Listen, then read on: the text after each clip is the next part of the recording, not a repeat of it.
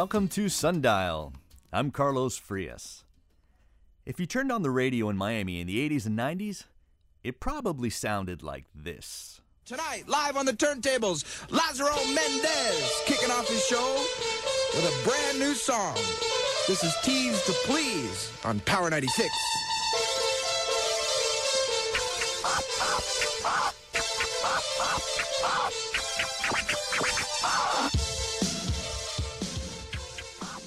It was the sound of your block parties, your cousin's quinces, your uncle's barbecue. It was the sound of DJ Laz. You listen to him alone in your car on your morning drive, and you listen to him with your friends at the skating rink on weekends. Lazaro Mendez was the sound of Miami. He made his name scratching records on the air at Power 96 and Hot 105. He mixed Miami bass with Latin music, the music his mom played on records at home. He put the two together and added his own sazon. And he created club anthems like this one. DJ Laz, I wanna see you move, shake, shake, now drop what your mama said. Move, shake, shake, now drop what your daddy said. Move, shake, shake, now drop what your sister said. Move, shake, shake, now drop. He helped bring stars like Pitbull to the airwaves for the first time. And now he's on Pitbull's Sirius XM channel every Saturday. Today, we finally got him on public radio. Yeah. Bienvenido, DJ Laz. Wow, what an intro.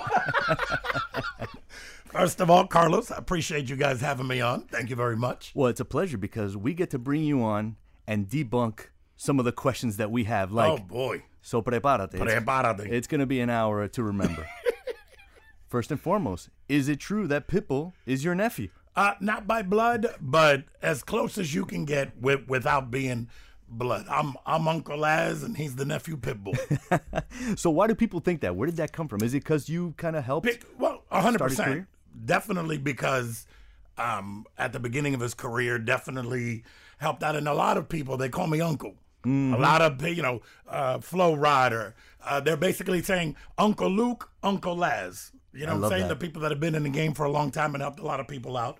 But Pitt and I developed a very special bond. I remember when Uncle Luke brought him to me and he called me up. He's like, Laz, I got this little light-skinned, light-eyed Chico, pa. And I said, bring him to the station. And he brought him to the station. It was one of those, man, this kid's got something. I'm not sure exactly what it is yet, but he's got something. He's got that it factor. And clearly, thank God, there's something about it. We were right. There's something about really talented people that the second you meet them, 100%, they kind of sparkle. 100%. Yeah. It's called that it factor. It's that it factor. It's something exactly that what it just gets into your bones immediately. You walk into a room and you command attention. Yeah. That's when you go, okay, there's something here. And I remember it was record after record after record that he would bring me. And I was like, no, this ain't it. This ain't it. They probably brought me 15, 18 records. That he was working on. Music. You know, when Luke introduced me, we exchanged numbers, and I said, hey, bring me music, and I'll let you know. And he brought me music, and it was good, but it wasn't where it needed to be. And all of a sudden, he brought me Oye.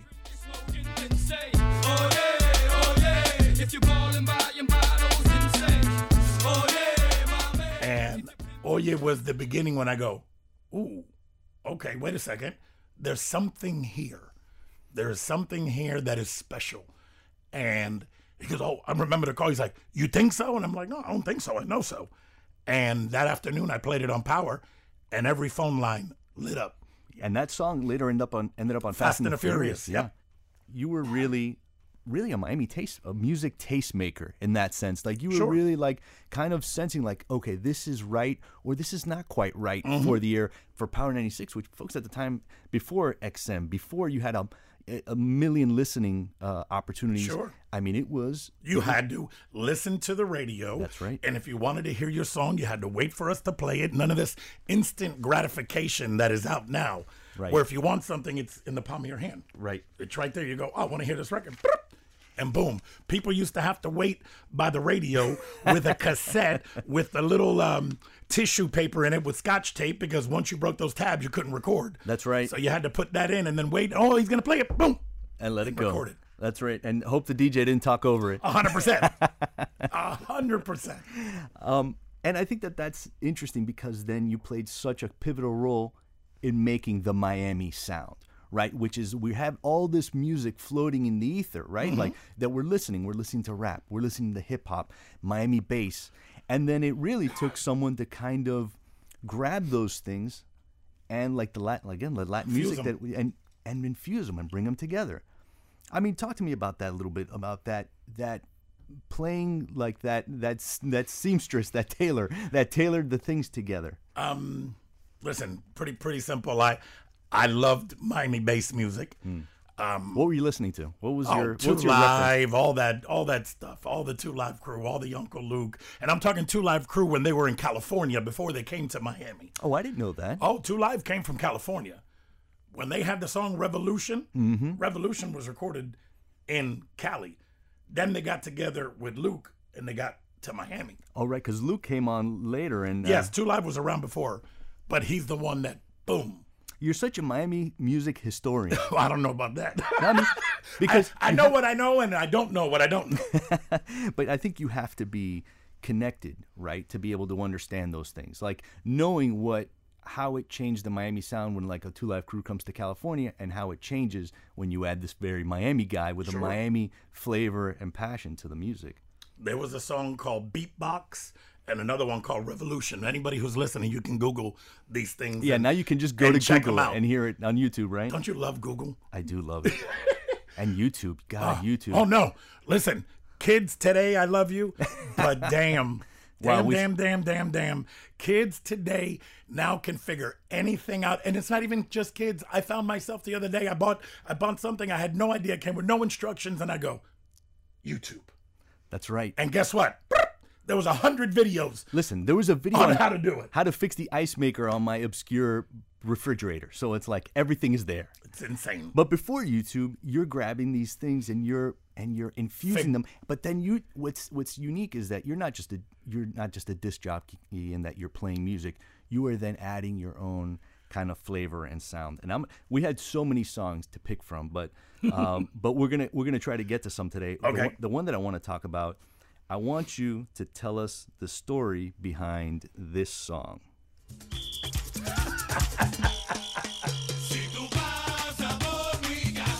Not a problem.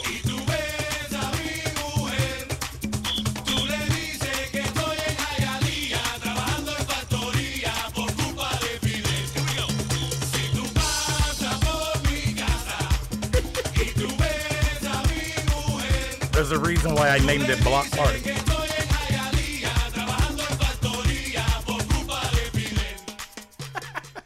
That song is iconically Miami. Yes. Tell me about the creation of that song. Okay. Well, first of all, funny part, that record made it on my album Category 6.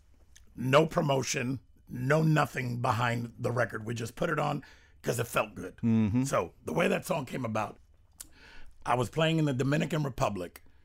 It was a New Year's Eve type gig. I went there a couple days early with some of my friends. Mm-hmm. And we go to I see you nodding into the other room. We go to the beach. And because we were, the party was in Casa Campo. Okay. Right? The party's always in Casa Campo, of course. Right? So Casa Campo's where the party at. But Casa Campo can be very snooty, very money. Okay. And I like to party with the people. Mm-hmm. So I said to the guy, Alex, how can I get out of here? I want to go to the beach, maybe like Aleta, something like that, and just go hang out. Yeah, no problem. I'll have my driver take you. So cool. We go. I was with a buddy of mine, Will, and another buddy of mine, Ray. So we go. And when we get to the beach, there's probably 300-400 people on the beach, a lot of them women. And I go, I need music. You So start looking around for it. I looked at my buddy Will and I hand him a wad of cash. I go buy me a radio.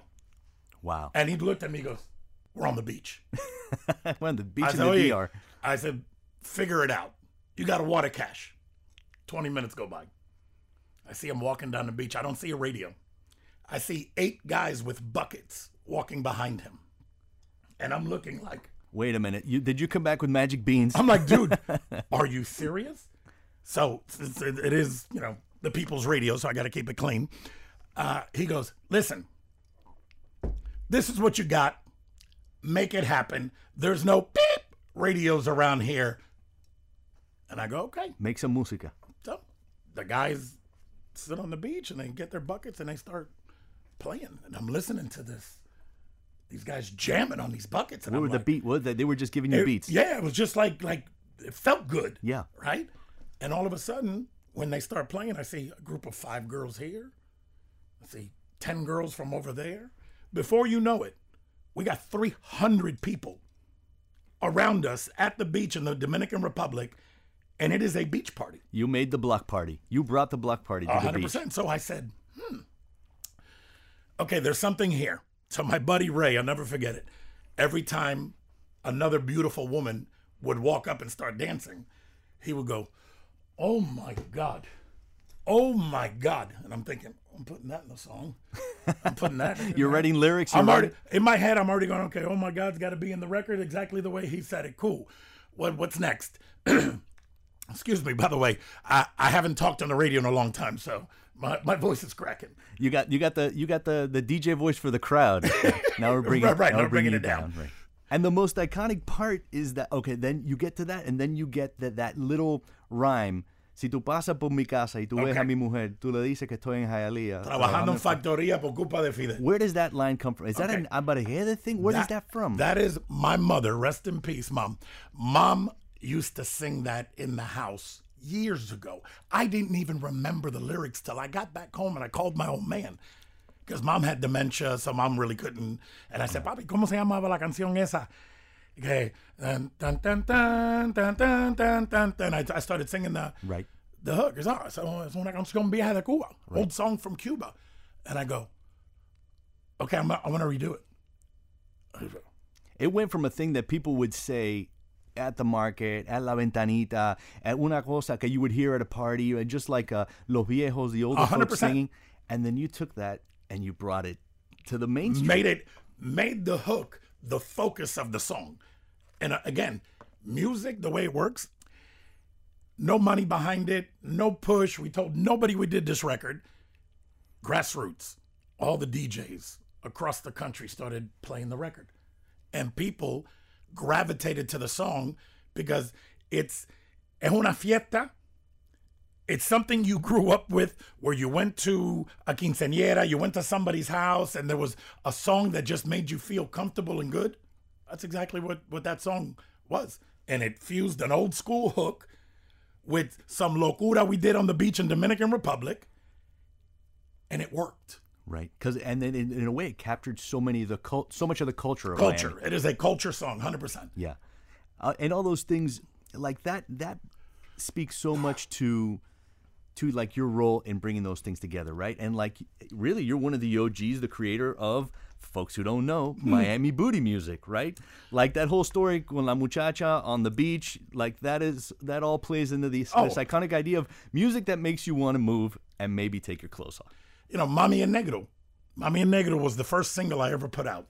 And it was a mix that I started doing at home. Now, let me backtrack a little bit. I started in this game when I was 14. I would help my brother out doing private parties. Mm-hmm. I was 11, 12, 13 years old. And I would see the way people would react to certain music. Now, I have 17 surgeries on my legs, so a lot of normal schooling that kids would go to, my school was at home. So I had a lot of downtime. Right. So I remember I told my dad, and boy, have I paid for this 1 billion times over. Viejo, I'm on favor. Cómprame some turntables, a mixer, and some speakers. I'll never ask you for anything in my life again. If you give me this one thing. Just give me this one thing. You'll never have to buy me anything again. And I guess he thought it was a good deal. So he did. And I remember my first set of turntables were Marantz belt drive turntables that every time you brought it back to do a cut, the belt would fall off. You'd have to take the whole thing apart and re-put the belt back on. But I practiced on that. And then I came across somebody selling some Technique 1200s and got those. And you built your way up. And built my way up. Our guest today is Lázaro Mendez, but you know him as DJ Laz. He's a legendary Miami DJ. You've heard him on Power 96 and Sirius XM, and today he's here with us. Woo!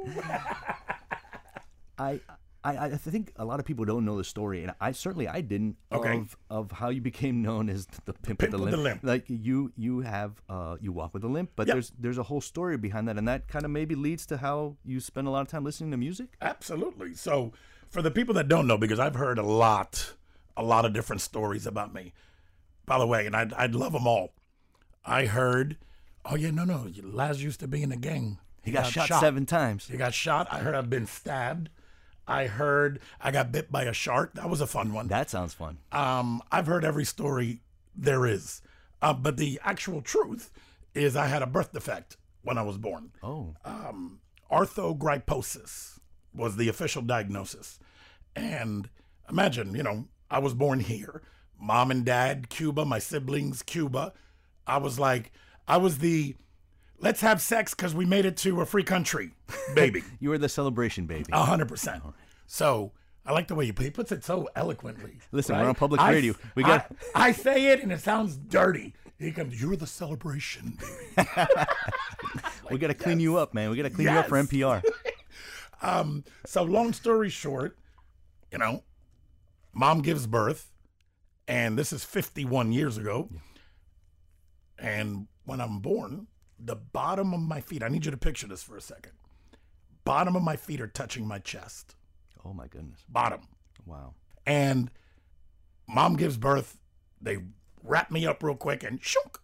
Wow. Take me out of the room. Now, I'm the baby of 4. Mom knew the routine. Yeah.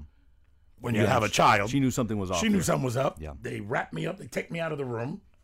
And mom's like, espérate, what's happening here? And my sister comes back in wearing dark sunglasses. And mami ya sabía que había algo. So the doctor comes in and tells mom, Mrs. Mendez, I have some bad news for you. Your son was born with a birth defect. He will never walk. He'll never sit. He'll never stand. He will lie flat in a bed his entire life. Well, I know that's not true because you walked in here. Oh, 100%.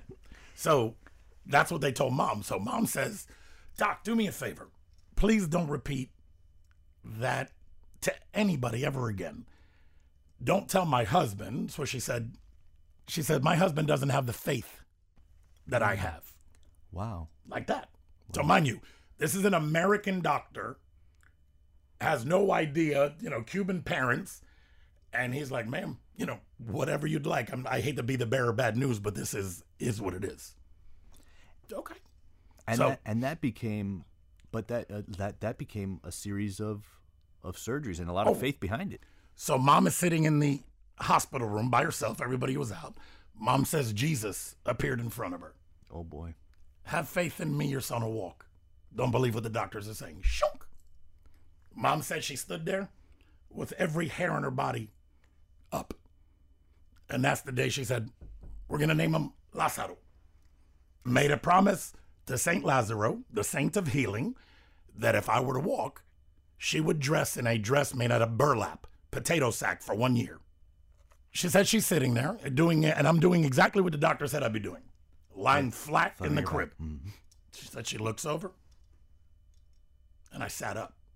She calls the doc. Doc, Laz is sitting in the crib. Oh, Mrs. Mendez. Oh, my God. It's a miracle. Bah, bah, bah, bah, bah, bah, bah. Keep me posted. And I don't know the timeline, so do not quote me on the timeline here. Right, yeah. Fresh. I'm sure this is far after being freshly born. So what happens? I don't know if it's months later, weeks later. I have no idea. So she looks over, and I'm standing in the crib. Calls the doctor back. Doc, Laz is standing in the crib. The doc's like, okay, yeah, keep me posted, whatever. But probably behind the scenes going, this woman is out of her mind, and she's delusional. Wow. She calls the doc back. Doc, Laz just walked. He's like, I got to see this. No, he says to her, Mrs. Mendez, I need you to check yourself into a mental institution. Oh, my God. It is physically impossible for your son to walk. He has no joints. She goes, oh, so you think I'm crazy? I called you. You're at the hospital. I'm on my way. Don't leave. Everything the doctor read about, saw in videos, studied, just got debunked, went out the window. Because she pulled up to the hospital, takes me out of the car, puts me down, and all messed up, but I walked. Right. So that doctor fell to his knees, did not move for 20 minutes. Wow. And so what did that do then? I think I've read you had a series of surgeries. 17 of them. 17 surgeries to get to the point where you can walk with a little more ease. Well, I'm sure with each surgery, more ability came. But to what age were you having these already? I'm going to say 12 was the last one, because at 12, I'm in the hospital. They got the IV in, ready to perform surgery, and the doctor walks in and hands the papers to my mom and says, I need you to sign here because the surgery we're doing is very close to a certain nerve, and if we cut that nerve by accident, you can't sue us. And my mom said, hang on one second. Lazarito. She pulled the IV out. She goes, listen, you guys told me he wouldn't walk once.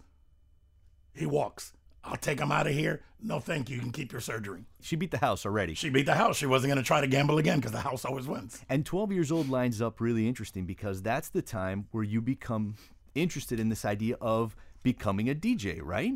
A little before then, because my brother was a DJ, and my brother would do private parties, and I would go with him and help him out. And I remember the day that I said, this is what I want to do right here. I saw my brother playing music, meeting girls, and at the end of the night, somebody handed him cash. I said, that's for me right there. Ding, ding, ding, ding, ding, ding, ding, ding, ding. What was the role of music in your life up to then? Like, did you grow up, what kind of music did you grow up listening to? Mom would listen to everything in the house. Like what? What was old Cuban music, Celia Cruz, all the typical traditional classics. Right. And Mom was a singer in Cuba. Oh, really? So, yeah, my mom was a singer, and she was climbing that ladder when Castro came in, and all hell broke loose after that. Wow. So you grew up really with music surrounding you then? Yes. And then I imagine your brother, being the youngest of all these kids, they were bringing the music from the streets and from what they were hearing on the radio and from other friends bringing into your house. 100%. So I grew up, back then, the disco era. My brother was the DJ at the candy store on Fort Lauderdale Beach for 9 years. Did you watch him kind of become that DJ and having that kind of life and start to picture yourself doing that? Well, like I said, the day I pictured myself doing it was the day I saw him play music, meet girls, and get paid. I go, this is me. But I remember I would help him out doing private parties. And I would go and help him set up and, just sit back and watch. And my brother, he was very complacent in a certain time in his life where he was just like, oh, I'm good. I make this money. I do this. He didn't want to take it to the next level. My brother was a very simple creature. And I was like, oh, man, not only do I want to play people's music, I want to make my own music.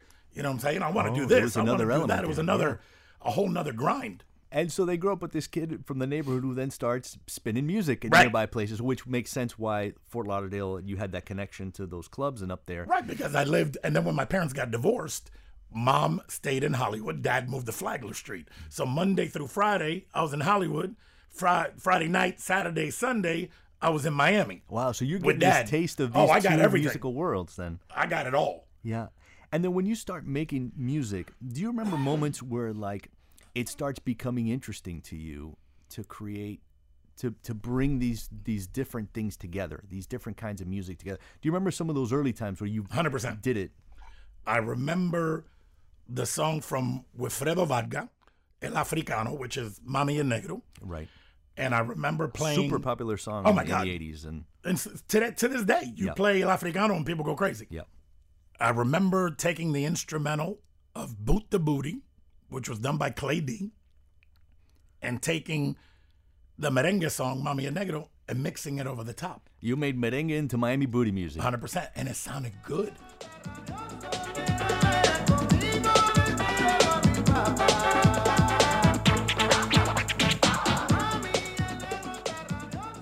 Tell me about the reception to that song, the original. Where did you first try that out, and what was the reception to it? Club Manhattan's. It was down South Miami.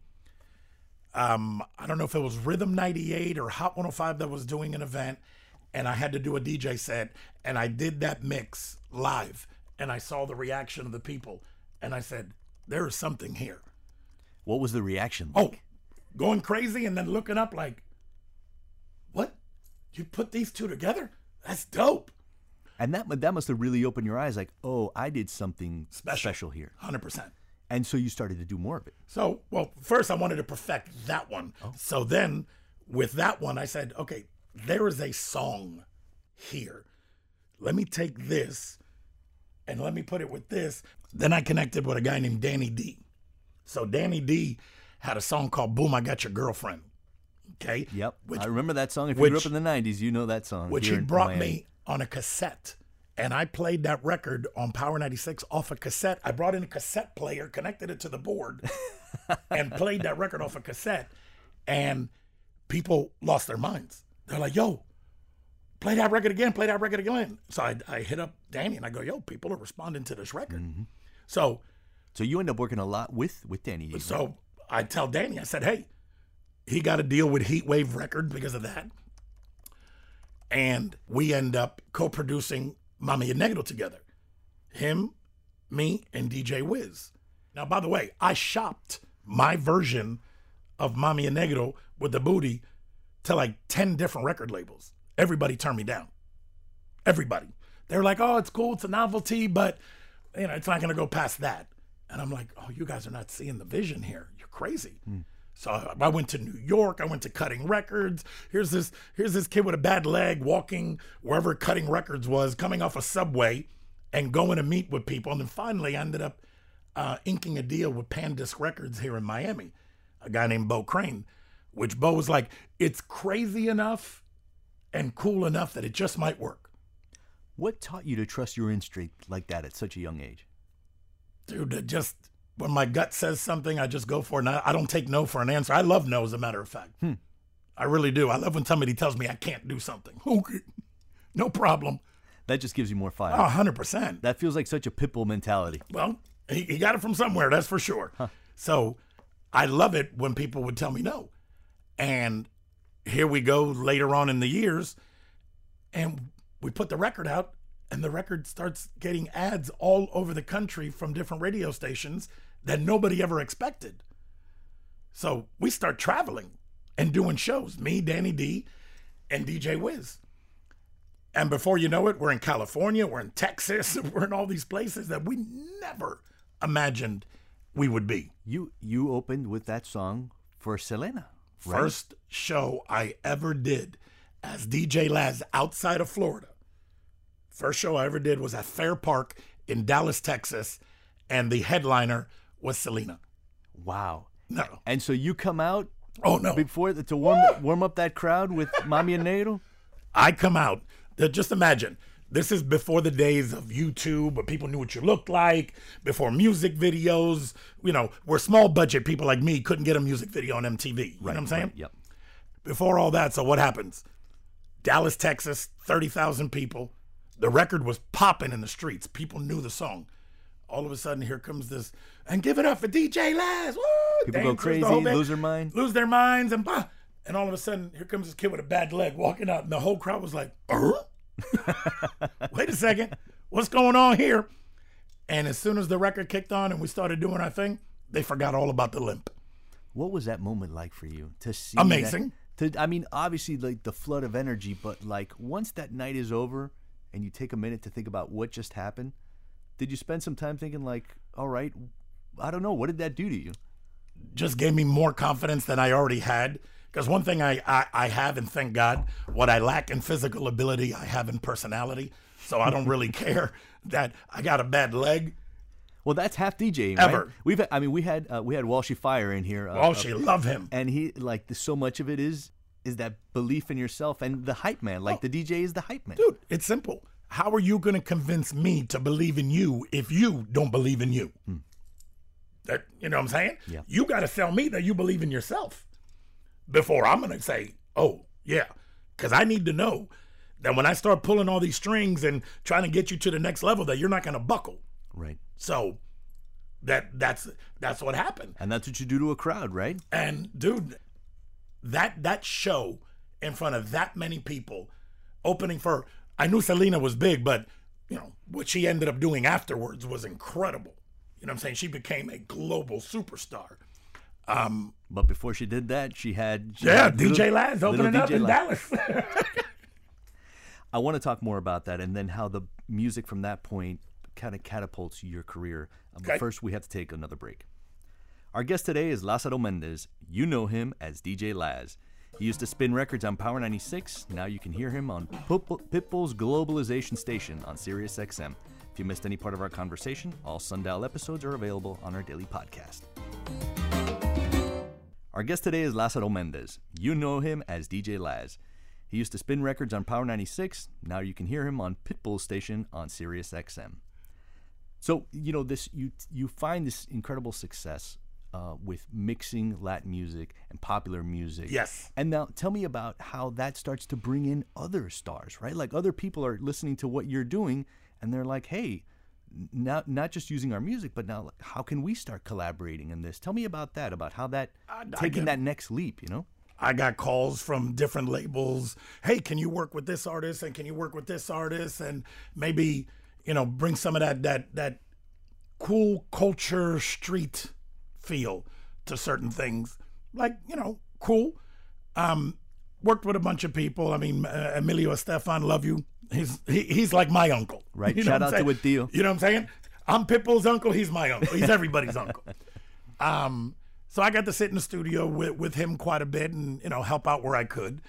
But ultimately, it just led to making more of my own music. Right. So you're both on the radio and obviously Power 96 is where you're able to get this voice across. Sure. Right? Like for the first time, really large and global. At the same time, you're getting gigs and you're playing everywhere around the world, oh my right? God, it was insane. And back then, it was like you would travel Friday, you had to be back Monday. I was doing afternoon, so to me, that's the best gig on the radio, by the way. Because you can sleep in, party all night, you can sleep in, and you can go to work for 4 or 5 hours, middle of the day. That was the best. But yeah, so I'm doing gigs, and then I started. That album number 1 was self-titled DJ Laz. Mm-hmm. That was the one that had Mami and Negro and stuff like that. Then I was traveling so much that on my next album, I want to say that was Journey into Bass. King of Bass or Journey into Bass. We did a record sampling Separate Ways from Journey. Well, the night before we're supposed to master the song, the album, we get a cease and desist from the people from the Journey crew saying, hey, you can't use it. Do something else. So we go into the studio, and we had to make 2 records that night because another one from Carlos Santana got denied as well. Wow, and that takes you back to like the early days where people still hadn't totally wrapped their mind around sampling. Sure. Like they totally hadn't wrapped their minds around the idea that sampling could be used then to make another whole art form, and it could boost their own. Not what I was going to say. Yeah. It revives other people's careers, people's songs that weren't doing great, even though Journey Separate Ways is one of classic forever. Right. But it just sounded so good the way I had it, so we had to go in there and redo it, play something different. It worked. We didn't have an issue with it. And then for the Carlos Santana one, I had to create something at 3 o'clock in the morning, and I did a song called Red Alert on my drum machine. 15, 18 minutes of producing it, and I go, hey, mix it and master it tomorrow. And that record blew up. So what did that tell you about the art form? Don't overthink things. Don't overthink things. If you feel that something sounds great, don't try to overproduce it. Don't try to, I need to add more. I need to add another track. I need to add this. Ya lo mataste. You killed it. You need to keep it raw. Keep it raw and just, if it sounds good and feels good, go. So how does that translate to what you're doing today, right? Because music and the industry has changed so much that now you find yourself on XM after some moving around, and big corporate entities bought lots of radio stations. Sure. And I guess that, places lose a bit of personality, over the years. Corporate America has killed terrestrial radio. Killed it. All the creativity, all the fun you used to be able to have. Yeah. Now you can't have that fun. Lucy Lopez, a past Sundial guest who was on here, and she talked about the same thing about 100%. And she was another really great voice in Miami. They watered down. They watered down the art form, and for me, I've always said it: the day that I no longer have fun doing radio, I'm out. So how did you continue to have fun? Where do you Sirius XM? Oh, that's where you find. That's where I have my fun. That is my musical therapy and my outlet to just have a great time. But on my show, there's no talking about like what we're doing right here. No, none of that. It is party, party, party, party, party. Turn it up. Enjoy yourself. You're having a bad day. I guarantee you by the time I finish doing these mixes, you're going to forget about your bad day. At least if I let you forget about it for 2 hours, then I did my job. And your quote unquote nephew's involved in that station, right? So what is it like to kind of flip that a little bit, right? It's awesome. I remember we were sitting. Matter of fact, we were sitting on his plane when we were talking about. Oh, now you got to put $1 in the jar. You're flexing. Hey, listen. When you work hard, you get to flaunt a little bit. When we talked about Sirius XM and having, the own channel and doing something, and we made it happen. We flew to New York. We were talking to. There was a guy back then. I think he's still in charge. Steve. I haven't been on there in years, but yeah. Hey, let's do it. And we're going on 6 or 7 years of globalization. What is that? What does that allow you to do? Freedom. Freedom without a program director that doesn't live in the market, doesn't understand the streets, doesn't understand the culture, telling me what I can and cannot play. That's what it does for me. Gives me freedom. So much of what made you a success and made people love with you is that you were connected to the culture and bringing that in. How are you trying to do that now? Like, how do you try to keep that connection? Well, I'm constantly in the streets. I still do a weekly club here in Miami. Do you really? Oh, yeah. Copper Blues City Place, Doral. Another place, my musical therapy. I get to go. I play there, and I could play new, old, Spanish, English, reggae, reggaeton, Miami booty, freestyle, house music. I just run the gamut. I get to do everything. Do you find that new people are finding your music? Like it's not just guys like me who grew up with it, but new people are finding your music? I'll tell you what blew me away. I don't really follow like Spotify and all this other stuff, but somebody sent me, hey, do you know how many monthly listeners you have on your Spotify channel? I go, wait, I have a Spotify channel? You got good managers, so I don't have to think about that. I'm like, wow, okay. And they sent me the list, 500,000 monthly listeners. And I haven't dropped an album since 2007. Wow. That blew you away. What? So yes, the beauty of music, it's timeless. Because somebody who grew up listening to me or knowing my music, cool. But letting somebody find it that does know nothing about Laz and just liking the music? Are you kidding? I think for folks who haven't discovered it, and I think we need some more music. So like we have a couple cuts here to kind of reinforce the music that made it such a household name in Miami. Why don't we hear a little bit of that? Entonces yo quisiera dedicar el próximo espacio de este disco a los americanos.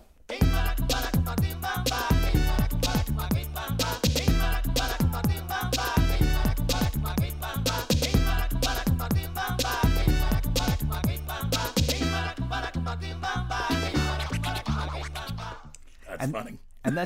And that song is everything, right? Everything we're talking about, which is your mom listening to Celia Cruz 100% while you're home. That is, you scratching in the background. That is bringing in. What other songs are we hearing laid over the top of that? Dude, because of the success of Mami and Negro, is when I started really, okay, wait, that worked really well. People gravitated to it. They love it. Now let me find other songs and give them something that at that point it had not been done before. So, grabbing an old school merengue, grabbing a Celia Cruz song, grabbing, something like that and putting it together with Miami booty bass beats, it worked. Right. And it was so different that it makes people do this. You ever listen to the radio and all the songs sound the same? You're like, it's the radio. Right. But then something comes on that is so different that either you do one of two things. Turn it down or turn it way up to go, what the hell is this? And thank God I was able to make people turn it up and go, what the hell is this? Right. And that's where all these songs came from. After doing this for literally your whole life, Pretty much. being 12, 13 years old, interested in DJing, like what makes you excited today about music? Like, is there music Yellowfin tuna. No, my passion is fishing when I'm not working. Bird watching, that's the old person thing. Oh, no. I can't do the. I do watch birds, but I look for the birds that are finding the fish for me. That's what I do. But at the end of the day, music still excites me. Who's making music that makes you crazy? That makes you like, wow, this is Okay. Now, see, now you're gonna get me canceled because now I'm gonna say some things that I probably shouldn't say. The new young hip hop, I don't care for. You don't love it. I don't. I have an 18-year-old son, and it's great. What does he love? He loves some of this new stuff, but because he's my kid and he grew up in a house like I did listening to my mom, he can go rock a 50-year-old birthday party. He can do it. He's a DJ also? Oh, yeah. DJ, producer, the whole bit. So no DNA test needed.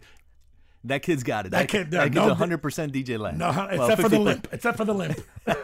he got all the best parts. What has that been like to see him? Oh my God! Because when you said, "Hey, Mom, Dad, I'm gonna be a DJ," I'm sure they didn't go, "Hey, that's great," or did they? Not at all. Right. Not at all. My mother came in one day, rest her soul. She came into the house, and I was in the back with a cast on my legs. I'm playing on the turntables that my dad bought me. Wow. And my mother walks in and I'm chicken. And she comes in, I'll never forget this. Lazarito, para con el chiqui, que vas a romper el disco. I will translate. Lazaro, stop with the chiqui, which is scratching, because you're going to break the record. That's exactly what she said. They didn't quite get it.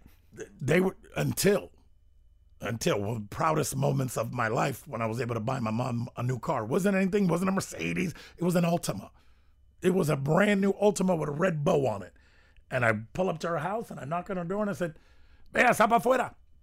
And she comes outside and she sees this red bow in her car and she goes, "¿Qué es eso?" So, es el carro tuyo. That's yours. Pa mí? That's mine? And I go, "Yeah." She goes, "With the chiqui. And I say, "Yeah, with the chiqui. She's like, "Bueno, sigue con el chiqui. Keep going." So all the neighbors that knew the Mendez family from the lady with the burlap sack, now their son, the famous DJ, just bought her a new car with a big red bow out front. God is great. And so how does that translate then when you look at your own son and he's so inspired by what you do and he apparently loves it so much. He does. That he's doing it also. It's humbling. It's amazing. It's nerve-wracking. Why nerve-wracking? I'll tell you why it's nerve-wracking. I remember the first party that we DJ'd together was a homecoming for Archbishop McCarthy. He was a freshman in that school. In Broward County. Okay. In Broward County. All right. And I'm sitting there, and my assistant Quan can attest to this, and I'm nitpicking. And I'm like trying to micromanage. And I'm like, I would look over his shoulder and I'd see the song that he was going to play next. And I'm like, I wouldn't do that. And I found myself getting myself nervous. And I go, if I'm getting myself nervous, this kid's got to be freaking out. Oh, you didn't want to freak him out. Well, I did. Oh. The next party, I said, I know how we're going to handle this. I'm going to do my 30 minutes. When I'm done, I'm going to walk out. You're going to do 30 minutes. I'll come back in 30 minutes later. I don't want to hear what you did. I don't want to know what you did. Because it was just... You wanted him to let him give it a chance to be him. It was more... Listen, it was more for me than him. I'm not going to lie to you. It was so nerve-wracking for me that I said, I cannot micromanage this kid like this because he's not going to want to do this. And now we have a perfect working relationship. I was on the road with Will to Power. At that age, Will to Power had two number ones, Dreamin' and Baby I Love Your Way. And I wasn't the DJ then, believe it or not. I was the road manager. I'm walking around New York City in a black coat with $30,000 in cash on me from shows that we just did.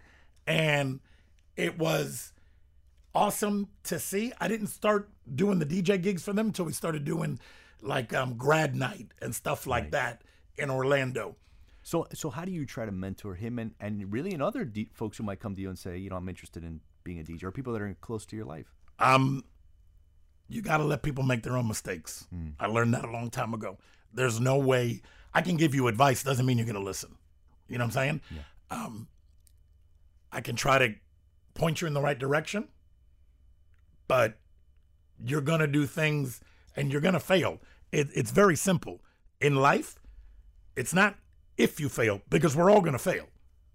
It's how you get back up and how you dust yourself off and keep moving. Because that's what it's all about. If you think that your life is going to be absolutely perfect and you have no hurdles, no speed bumps, no problems, you're out of your mind. But those speed bumps, those hurdles, those accidents, all those things make you who you are. After learning those things and seeing your son and coming to a way to see, to help him develop into his own thing, how does that influence what you want to do next? I mean, I'm sure you don't look like the guy that's ready to retire now. No. I don't want to work as hard as I did for the last 35 years. That I will tell you. I've learned now how to appreciate all the hard work that I've put in.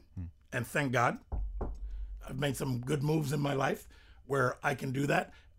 If I sit back and do nothing, I will be bored out of my mind. That I can't do. So still going out and doing gigs, opening up for Pitt.